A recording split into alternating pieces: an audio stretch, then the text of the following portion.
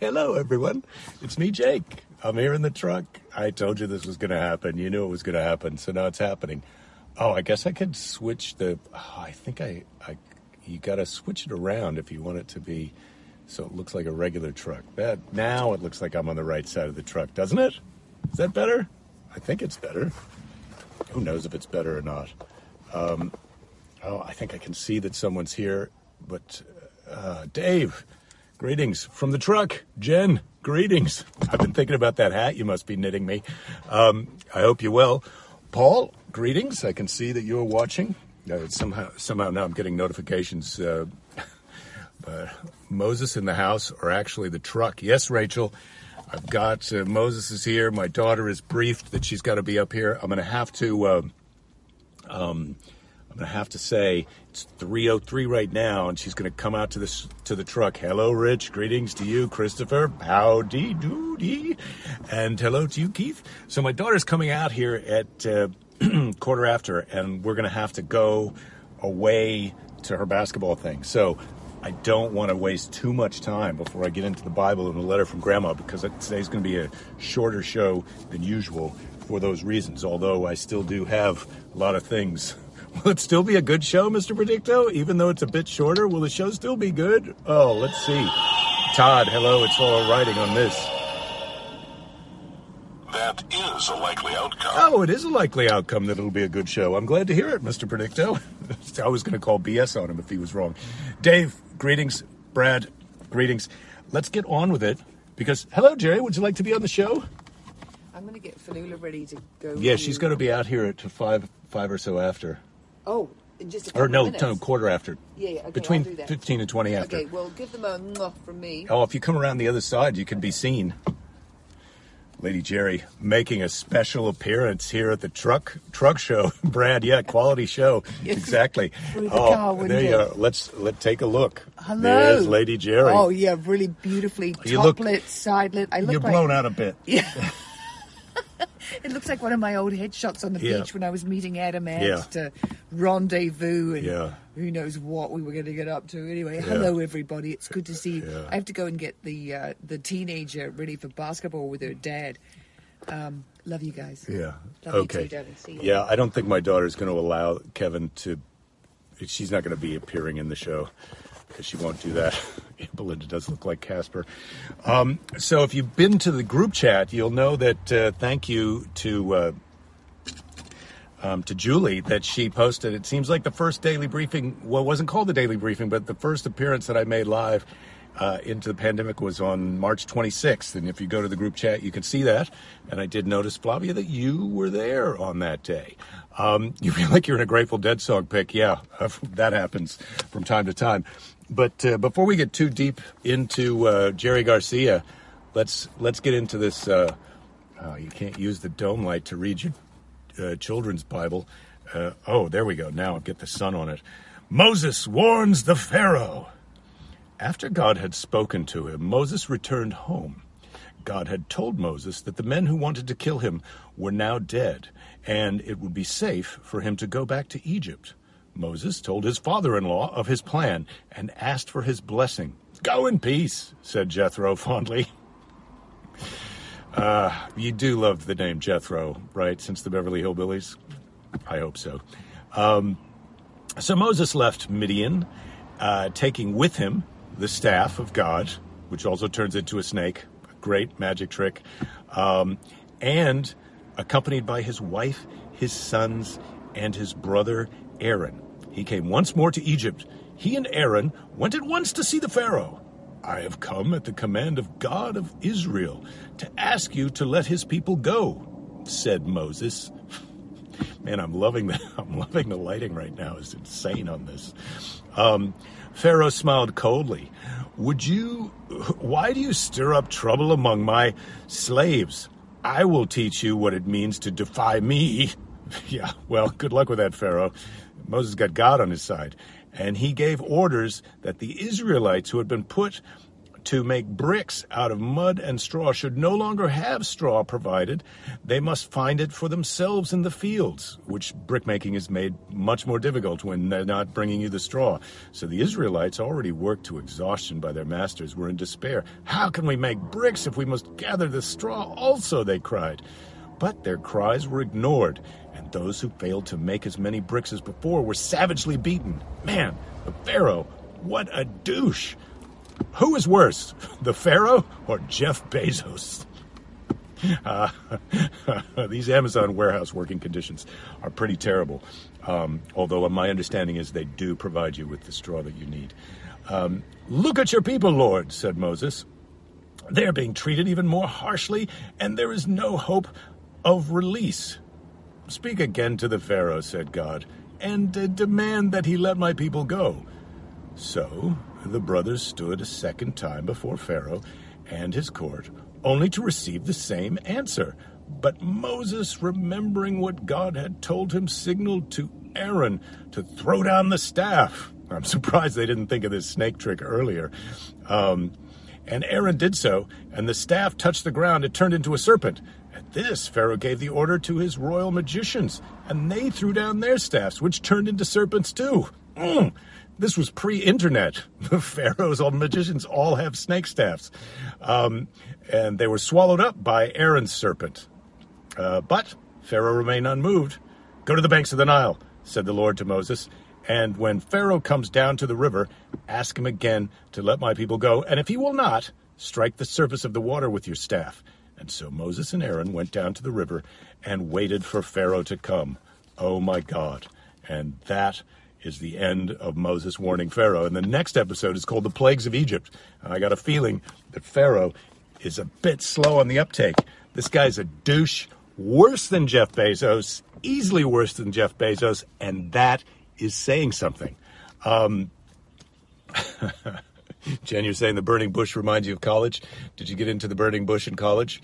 Norman, you're saying God's the ultimate Marvel hero. Yeah, I think so. Pick, you're saying I'm glowing. Yeah, the lighting in the truck, it just happens that the sun is coming from straight out the dash into the truck this way in our driveway. And so teeth whitening is off the hook. Yeah, well, I wouldn't say my teeth are really as white. I remember when I was a bit younger, Fanula was young, and she would say, Dad, why are your teeth so yellow? Kids, they're so candid. All right, so today's letter from Grandma is from the other Grandma. We missed this during the first letters from Grandma. This is from my father's mother. This is from Grandma Johansson. Oh, my goodness. What a surprise. Seize the day for today. So here we go. Oh, her handwriting is a bit tricky. She says, well, this is late. Oh, when is this from? This is from my birthday, 1982. This is a little late birthday card, but we did not know your address there. A lot of troubles getting my address in San Francisco, I guess. I guess I was moving and finding a permanent place to live at this time. I have much trouble to always have the right address. Grandma is getting old. You know you're getting old when you start to go third person with yourself. And I get them mixed too. We're okay, only getting slower and slower. I am 88. Grandpa is 94 in October. So all don't see so easy and anymore. Glad to see my mom and dad last week, and also Sue. She will be at school again. I gave her $5 too, so here is yours too. There must have been $5 in here, which I don't still have. I hope all is going good for you. Tell Rita, this is also her other grandchild, hello, too. If you see her, we get lonesome for all you grandchildren.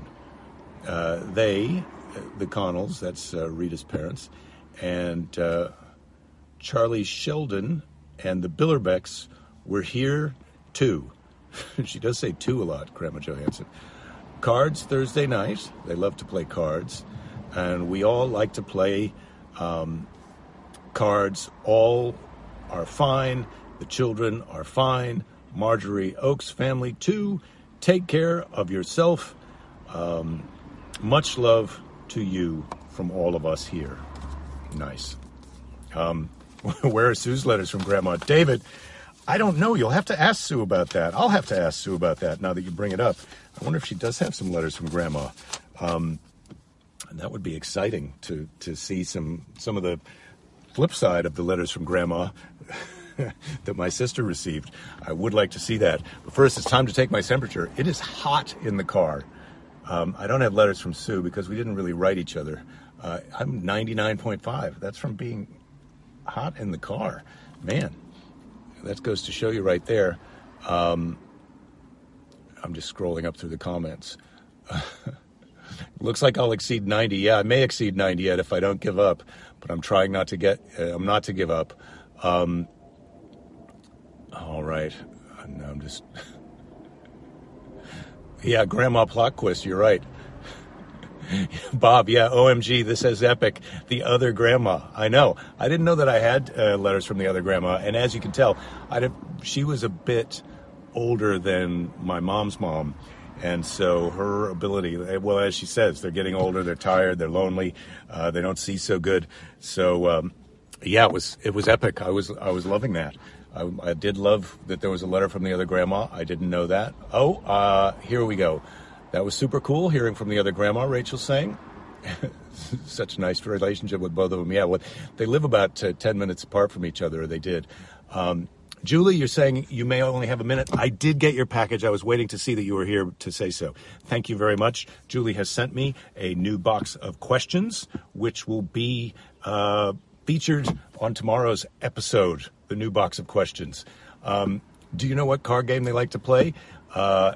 You're saying, Gary, I do. Well, I know what they would play when they were with my parents. They would play this game called Pepper, which is a suited game. So you have a trump card. There's bidding and the trump card. So it's a bit like bridge, but more easier than bridge.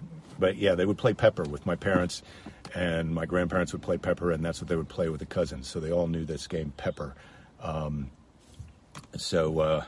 Jen, you got a postcard from Laura. I know. I saw the picture of all those postcards that she bought. I just want to make sure that I do all the things. I've got the fart machine in the truck, just in case I get pulled over by the police. And the fun meter, of course, is at the maximum. I mean, I'm in the truck. Anytime I'm in the truck, the fun meter's at the maximum. But let me just tell you, my daughter's going to be out here in about a minute. And so it's time for Seize the Day. Scott, you're saying it's like bridge, only more gambly. Yeah, there was some gambly. There was some gambly going on with Pepper. Maybe we'll have to look up how to play Pepper, and that's what we can have a Pepper night at Jake Fest if you're up for it. All right, it's time for Seize the Day. Apologies that today's show is a bit shorter than the other shows, but thanks to Mr. Predicto, we know that it was a quality show. Same great quality. I'm sorry, Keys is not here to witness it. I'm glad you guys are all here. Apologies again for the foreshortened show. Tomorrow's show will be of regular length. I will be in the Grateful Dead Truckin' outro. Well, I did call the show Truckin', Kevin. I would like to, if only I could sing. Well, maybe we'll do a little singing here at the end. You guys will have to sing along. It'll only work if you do it too. Today's Seize the Day is by Jimmy Dean, who is a musician. Norman, you're too tired to seize the day? Don't worry about it, buddy. I'll take care of it for you. So today's daily briefing is from Jimmy Dean. He was a musician in, I think, the 50s and 60s. And then also he had this Jimmy Dean's pure pork sausage that we used to get advertised all the time. Well, that was when we lived in Tennessee. So I'm not sure if it was national. I'm pretty sure it was national, but I don't know if you saw as many ads for Jimmy Dean's pure pork sausage as we did down in Tennessee. So Jimmy Dean, musician and sausage maker and aficionado. Jimmy Dean, his Seize the Day is about sausage. Sausage is a great deal like life. As you might expect a sausage guy to say that. Sausage is a great deal like life. You get out of it what you put into it. So there's your Seize the Day. That's your show for today. It's been my pleasure to be here. Don't forget, don't give up. There will be plenty of time to give up later. And now, Fanula, will you come in and make just a brief appearance just to show your face on the show? Please. Pretty please. Pretty please with Jimmy Dean's sausage on top. She's running back into the house. All right, you guys, have a great day. I will see you tomorrow. Be nice to a jerk. Take care of yourself.